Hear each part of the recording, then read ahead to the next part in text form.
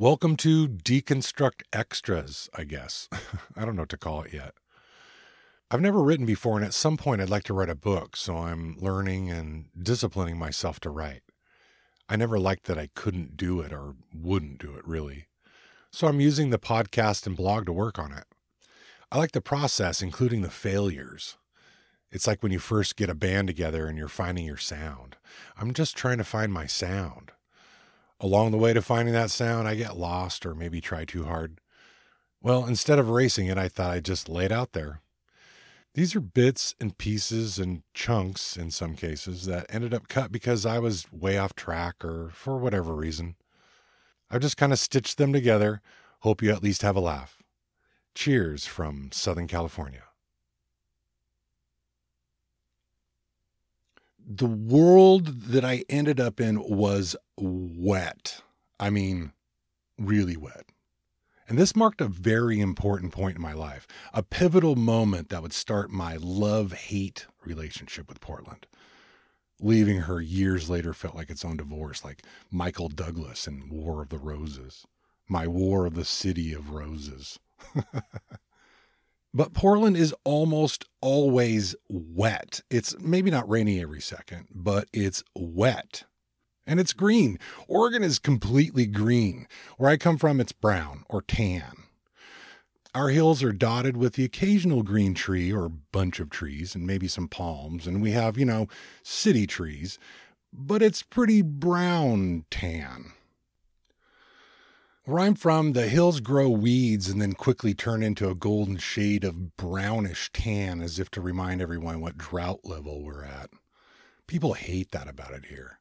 Mostly people that don't live here. We here see it differently.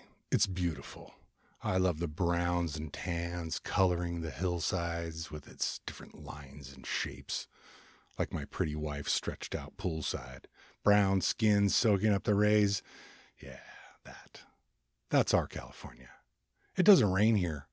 It's not wet. We have so little water that we get it from other states.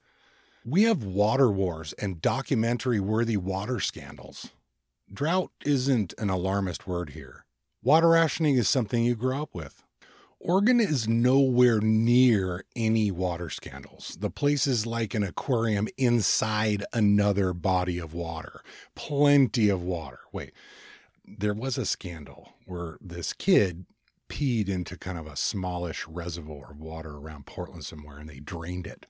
Millions of gallons drained. What? It made the Los Angeles news. With 300 days of sun here, we need water. Pee away, young idiot Jimmy. I'll use it for the plants that I can't have because we don't have any water. Dear Oregon, pipe that water down here to Los Angeles. We don't care if Jimmy peed in it. The saline content in Jimmy's urine or his impressionable buddy's group piss has nothing on the mighty Pacific Ocean.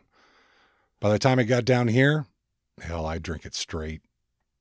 I was also not used to seeing this many pine trees unless I drove a couple hours from my beach down up to the mountains.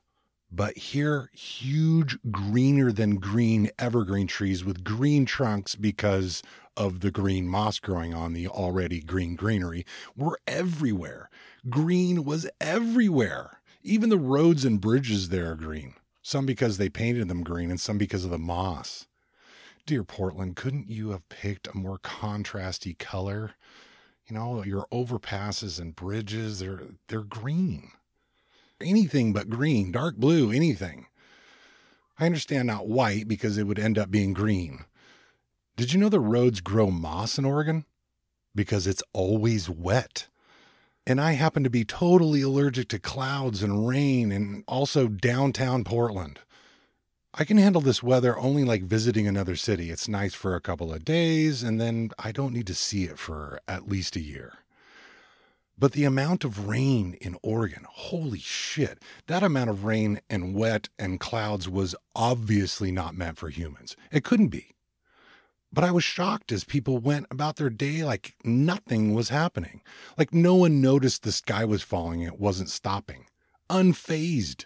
Not at all bothered like a bunch of blind cult members oblivious to the horrors happening right before their eyes. I wanted to shake them. I wanted to unplug them from the matrix. I wanted to free them all, show them the light, sunlight. I wanted to tell them that there was another land far from here where the hills are brown, yes, but there's year-round outdoor activities. I mean, I just did a couple of laps and laid out by the community pool this last weekend. It's almost Thanksgiving, and we don't have basements. Dear, dear citizens, no one taught you that this amount of wetness and clouds is wrong. You need vitamin D. You need sunshine. You need that great big sphere of hot gases and radiated expulsions to feed your soul. And you need that bright orange glow, uncovered, unclouded. You want it in all of its glory, like boobs. You have to be in its unobscured, naked presence. A normal day of rain in Portland would set the greater Los Angeles area into a state of emergency. A major storm watch incident. Get out Storm Tracker 7 and the Ultra Doppler on this one, boys. Ground the choppers because it's far too dangerous out there. Call your families. This is going to be an all-nighter. My city would be paralyzed. Cars abandoned on the side of the road, mothers running, screaming, clutching their children's horror. Fucking Godzilla is coming. But people were driving around, delivering boxes, having lunch, getting coffee, walking down the street. No big whoop. What the hell? Are you crazy? There is an ungodly amount of water falling out of the sky. What is that? I'm running around like a madman trying to help old ladies in because I'm sure a tornado is touching down in seconds, and probably a flash flood like the one on the Universal Studios tour, or a river tsunami. Yeah, definitely a river tsunami. Those are fucking real, man. Danger, danger. Everyone get inside. Get all the grandmas. Hurry, hunker down. Get the old ladies in. I love the old ladies. In 14 years, I would never get used to Portland's rainforesty weather. I spent the first 4 or 5 years always wearing shorts of some kind in protest of the rain and cloud gods there. But not just the weather. This was completely different. Even the people were different.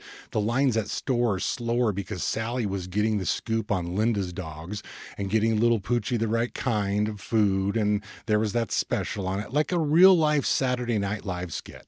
In California, we say hi and get on with it. Even the traffic moves slower in Oregon, and it's not because of commuter traffic or population or infrastructure. It's just slower. A lot slower. For years, I would go to the African-American hair salons in North Portland to the nice ladies that love straightening my white boy hair, as they called it. I even met a few Trailblazers basketball players on those trips. Those ladies would always complain that at 6'6", I don't play basketball. I'm sorry. I can't jump or shoot or run or swing or ball or sport.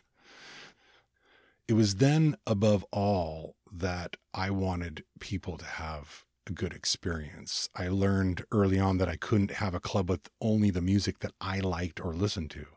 Even if I hated it, somebody else enjoyed it. And if they come to my club because of it, great.